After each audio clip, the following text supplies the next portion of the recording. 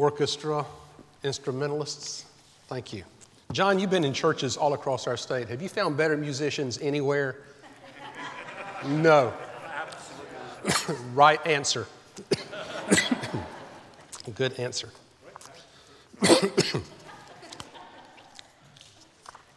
That was an unsolicited, favorable comment about the pastor.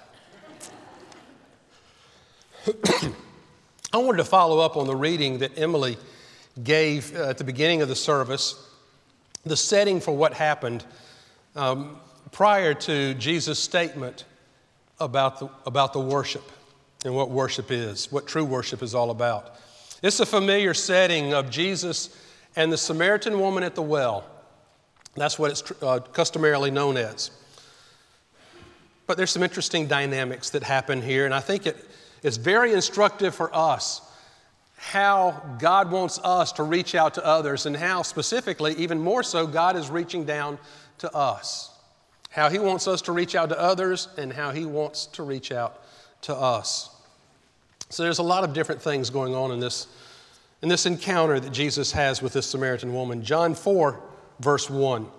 Now when the Lord knew that the Pharisees had heard that Jesus was making and baptizing more disciples than John, although Jesus himself did not baptize, only his disciples, he left Judea and departed again to Galilee.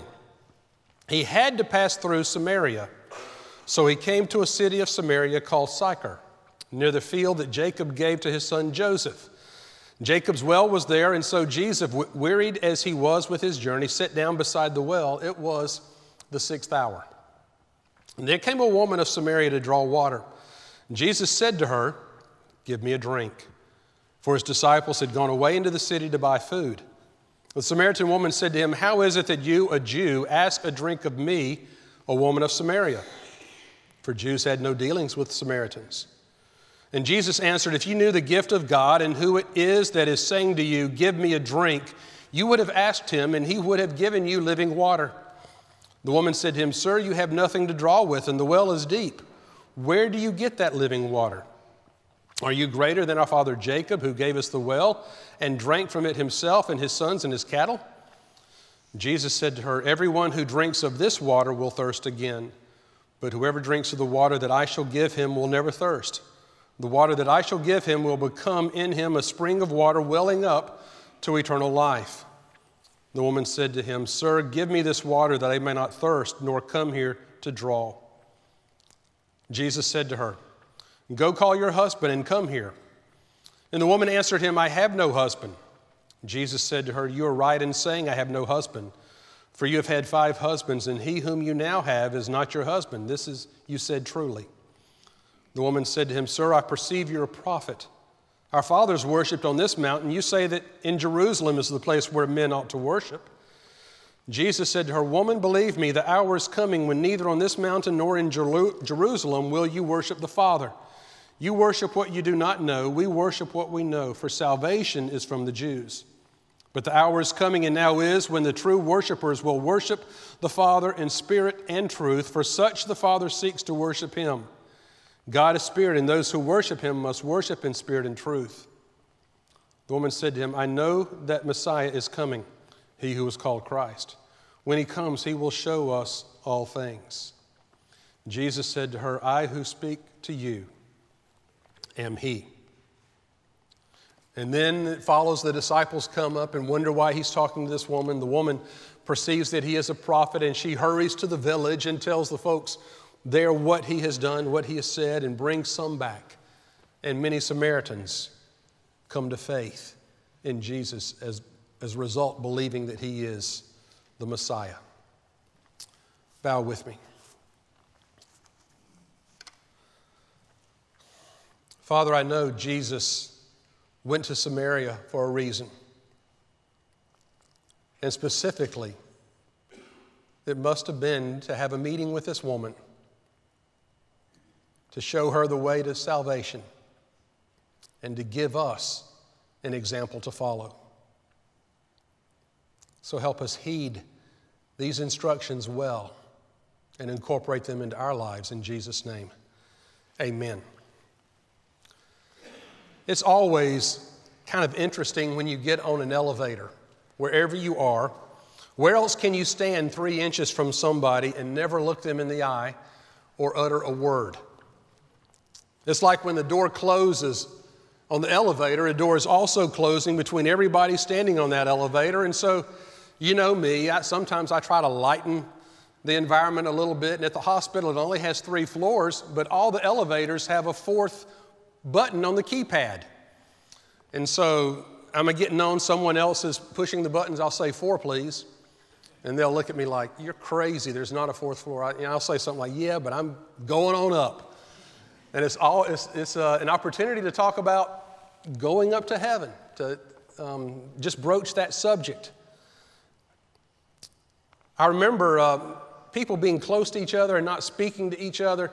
Sometimes on vacation, we'll be on a boat, and it's ironic, but somebody away on the shore or on a bridge will wave at the boat, and everybody on the boat will wave back if you're leaving harbor or coming in. But then those people standing right beside each other on the bridge or on the shore in the harbor will turn and walk away without speaking to the person standing right beside them. We're taught from an early age not to speak to strangers. And there are times in our own lives as adults when we don't want to speak to strangers. When you go to a big city like Atlanta or New York, people tell you don't make eye contact with anybody. Just look straight ahead and keep walking. That's what it has come to. Well, in this morning's passage, Jesus finds himself in a situation where everything tells him to keep silent. Tradition, religion, rules of etiquette and propriety.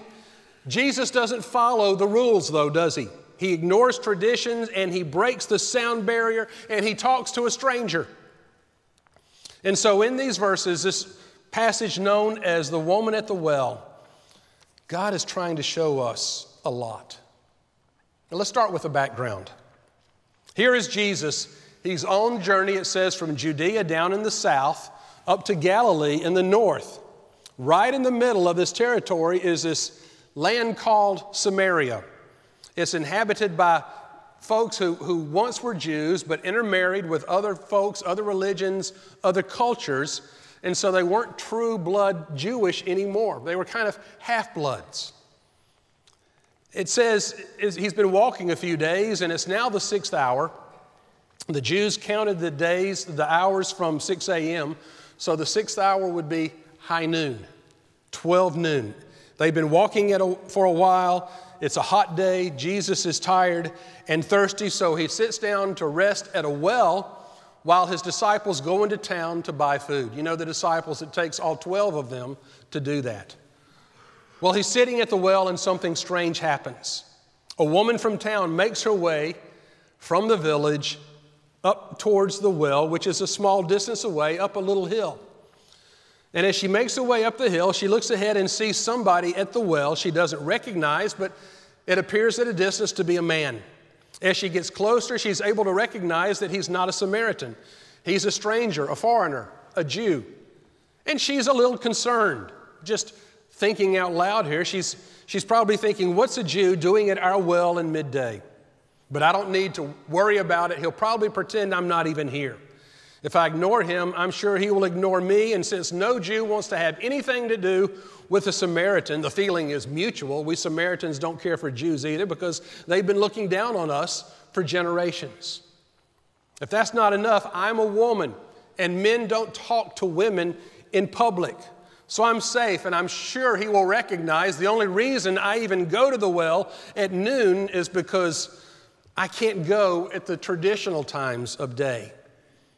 He'll recognize that I'm sort of an outcast in my village, and the other women in the village won't even allow me to be with them at the well in the early morning or evening hours when most women come out and go to the well. That will make him put as much space between him and me as possible. In fact, he'll probably turn his back and get up and move further away as I approach the well to avoid having contact with me, an unclean Samaritan. So she keeps walking, and as she approaches, to her surprise, Jesus does not get up and move. He does not turn his back on her. He does not ignore her. She's thinking, fine, he must be tired. And as she begins to draw water, suddenly he speaks to her.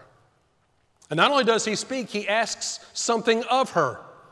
Why in the world is he talking to me? Why is he asking me for water? Is he flirting with me?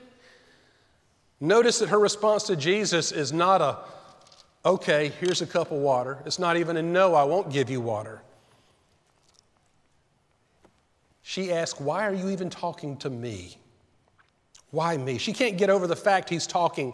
Is he going to make fun of her? We should be asking that question. Why is Jesus talking to this woman? He's not supposed to. No other Jewish person in that day would have spoken to a Samaritan. No other man in that day would have spoken to a woman in public. And anyone else would have understood that she was an unclean, impure woman with an unsavory past and reputation. Why is Jesus broaching this conversation with her? Well, to get the answer we're looking for, you've got to look at an earlier verse. In verse 4, it says, he left Judea, departed again to Galilee, and he had to pass through Samaria. My question is, why did Jesus have to pass through Samaria? Why? Most Jews hated Samaritans so much and wanted to avoid them at all costs that they were willing to take an extra 2 days in order to go around Samaria. If you're leaving Judea in the south, you can cross over the Jordan River to the east side where the Decapolis is, and then head north, and then after Samaria, curve back into Galilee from the east when you reach the northern territory.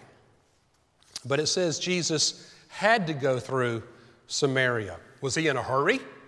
Did he not have 2 days to go around and avoid contact with Samaritans? Well, no, because it says in verse 40 of chapter 4, when the Samaritans came to him, they asked him to stay with them, and he stayed there 2 more days. So he had time to hang around a few extra days in Sychar to talk to the folks and to teach them more about God. So obviously he was in no hurry. Have you ever noticed that Jesus, when he encounters somebody, he never says, I'm too busy? When he's on a journey, he never is in a hurry. He always has time to stop and talk to the woman who grabs his hem or the short little man who's up in the sycamore tree. Whenever he's on a journey somewhere, he always has time for people. Jesus had to go through Samaria because he had a leading of the Holy Spirit to take this route, and he had to follow God's lead. And it seems that the encounter we're reading about here, where Jesus meets this no-account woman in a backwater town while sitting by a well, is the very purpose for which God sent him there. So we might learn God's purposes here and listen in. Why is this important? You know, Jesus' primary ministry was to the Jewish people. And that's even what he told his disciples. We are to go first to all the towns and villages of the people of Israel, not Samaria, not the Gentiles, only to the lost of the house of Israel. But Jesus wanted to model for his disciples and for us to make it clear that the Samaritans, that God's love, God's seeking love, chases after every one of us. God's love is not bound by any human barrier that we might erect between us and others, any distinctions we might presuppose that exist between us and others. There is no barrier that God-seeking love will not break down, go around, jump over, dig under, break through. He is breaking a sound barrier here. And it is a clear demonstration that God is always seeking. His love never gives up.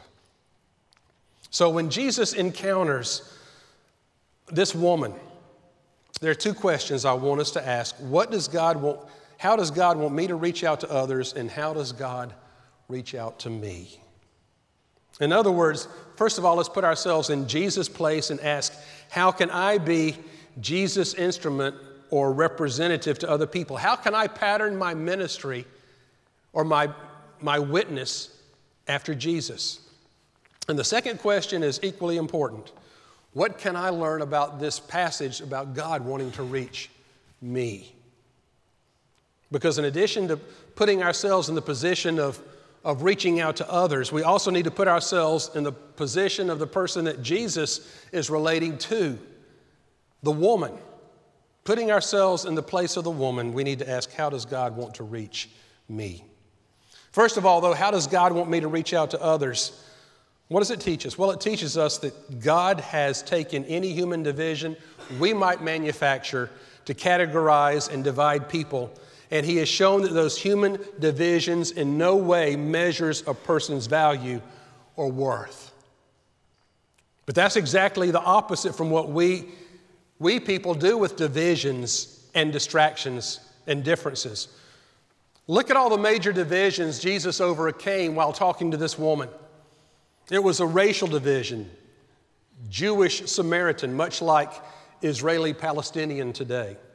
There was a gender division, male-female.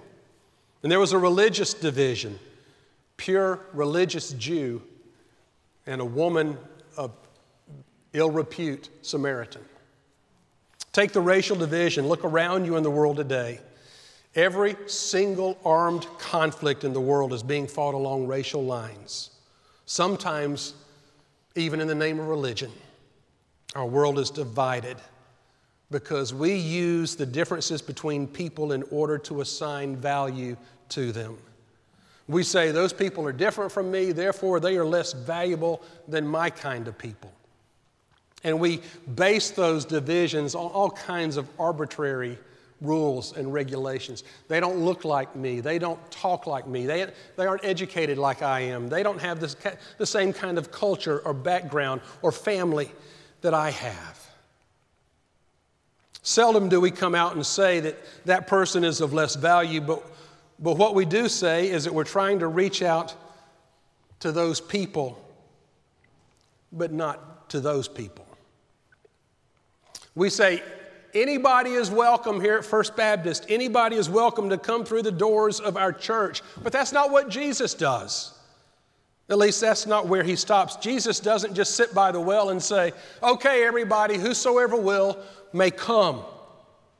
He didn't say, listen up, I want to make this clear. All Samaritans are welcome to come up to the well and talk to me now.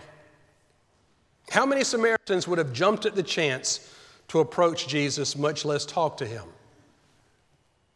Zero. Try none. But Jesus went to them, didn't He? To seek them out. That's why He had to pass through Samaria, because there was a woman there that needed to know the Messiah. And through her, to model for the disciples and for us that everybody needs to know of God's love. That's what God's love is all about, seeking those who are in need of forgiveness and grace, which is, incidentally, applies to every one of us here, within these walls, outside the walls. Every resident of Tifton, every person on this planet, Jesus is not a passive Lord who sits back and says, you're welcome if you want to come. He goes out seeking. And so the question for us is, how much do we go out and seek, particularly those who are different from ourselves? It's easy to reach out to our next door neighbor, people who are like us, have similar backgrounds, education, standard of living. But are we willing to seek those who are different? I read statistics recently, probably from our Georgia Baptist Mission Board. There are 800 different ethnic groups in America today. 800 ethnic groups. Are we reaching out to them? Do we even know they exist? We have a Hispanic mission. We have a Vietnamese mission. Someone said, you have a Vietnamese mission in Tifton? Yes, there are at least 200 Vietnamese in Tifton. And they look at me like they're surprised. And if they're from a different community, I say, there are probably 200 Vietnamese in your community too. There are folks from every culture, background, language, filtering throughout our country. Can you imagine how powerful it would be if just one person from another country comes to faith in Christ and then returns home, perhaps a Muslim, returning home to a Muslim country and becoming a Christian witness there? So much more powerful, such a greater impact than a Caucasian going and trying to tell Muslim folks about Jesus. We have the world at our doorsteps and the opportunity to tell them about Jesus and reach them for Christ and then send them out as missionaries is incumbent upon us to do all we can to tell them about Jesus. Where do we find people? Where did Jesus find this woman? It was at a well, a place that she came to every day to draw water, just a mundane, everyday sort of place. Where do we often mix with the greatest diversity of people? Walmart, the grocery. I mean, if you want to see different people, go to Walmart. Sometimes the people there are the ones we need to meet and reach, and it won't be in carefully planned out environments, but simply when we're out there in the world, going about our daily business, when they're midst of the world like Jesus was, keeping our eyes open to the opportunities. That's where God wants us to reach those whom He loves. We just got to break the sound barrier and reach out. But this passage also says a lot about how God wants to reach out to me. What does this have to teach us about God's love for me? There's no human barrier that can stop God's love. No barrier can stop His grace from coming to us if we are willing and open to receive it.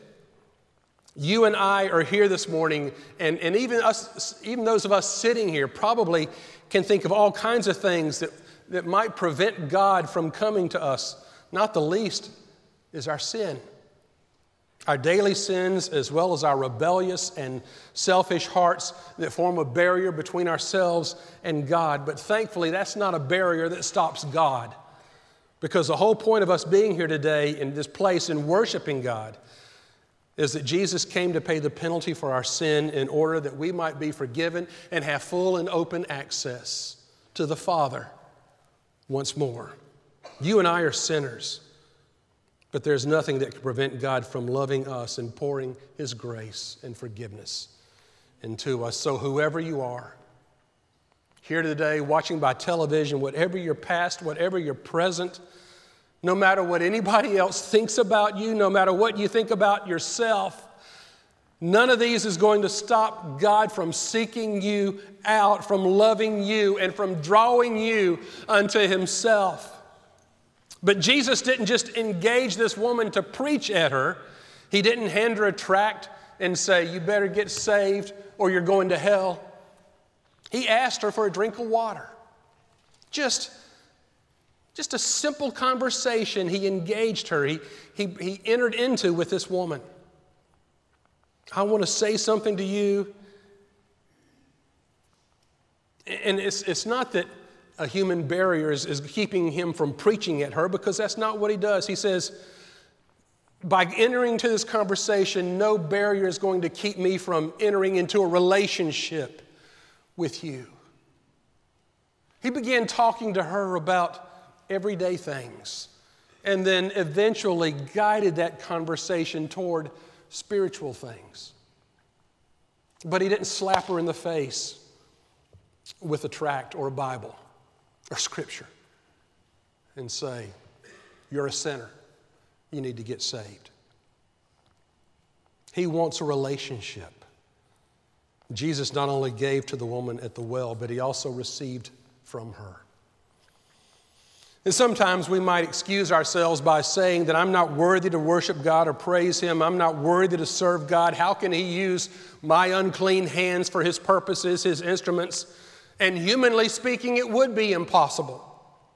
But that's the amazing thing about God's grace, is He does use us. Even in the midst of our weakness and sin, He accepts our praise, He accepts our worship, He accepts our service.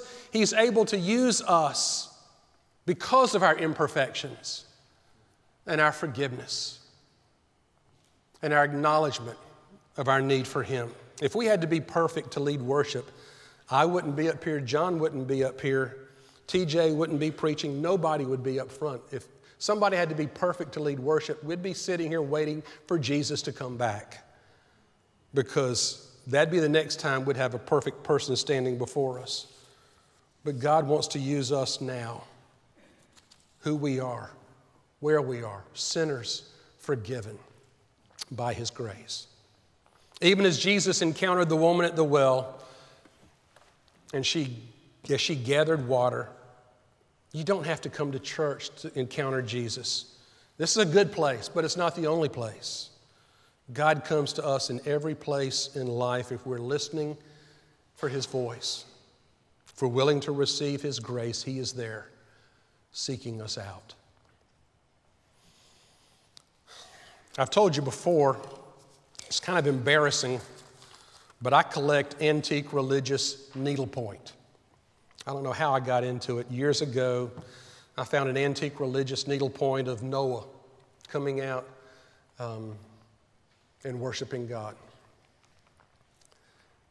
I have a favorite theme I have found in needlepoint that's 100 to 200 years old is the picture of Jesus and the woman at the well. I guess it strikes a heart chord in people all over the world.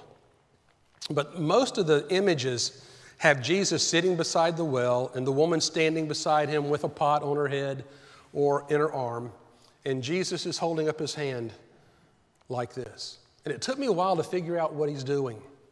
He's not saying, stop, don't come any closer.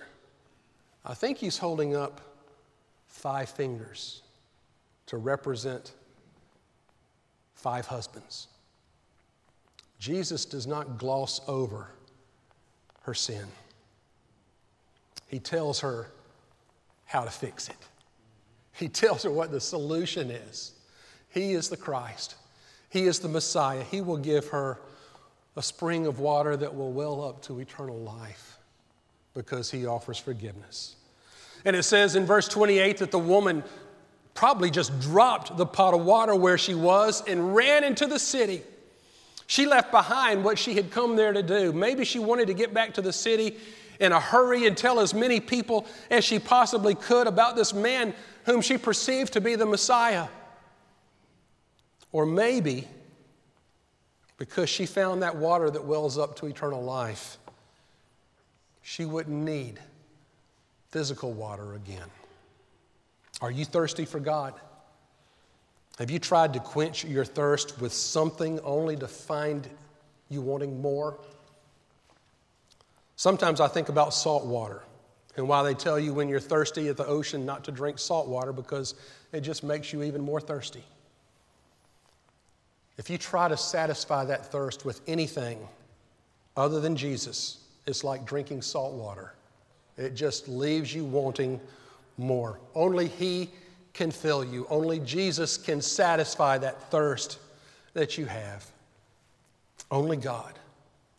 Only God.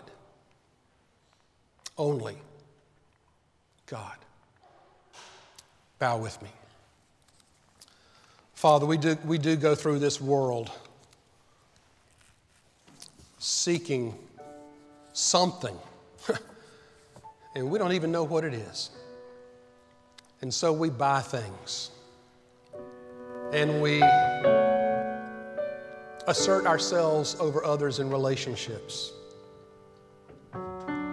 We chase a lot of tangible things and accumulate a lot of stuff. And like drinking salt water, it just makes us even more thirsty. Because there is a thirst in each of us that only You can quench.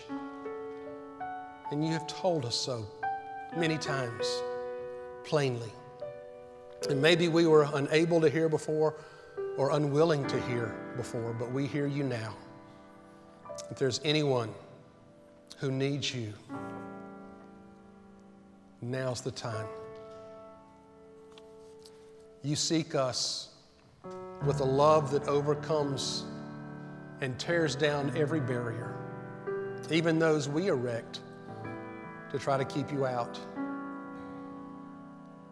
We run and we hide, and there You are. There's no place we can go to escape from You. Thank You for a love that will not let us go, for a forgiveness that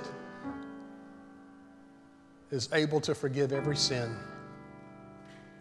and for Your presence that's with us always. We come to You now in Jesus' name. Amen. Here am I. Send me. A time to respond, number 597. I'll be at the front to receive you, professing your faith, rededicating your life. If you need to join this church, we open the doors. We welcome you. Please come as we stand and sing.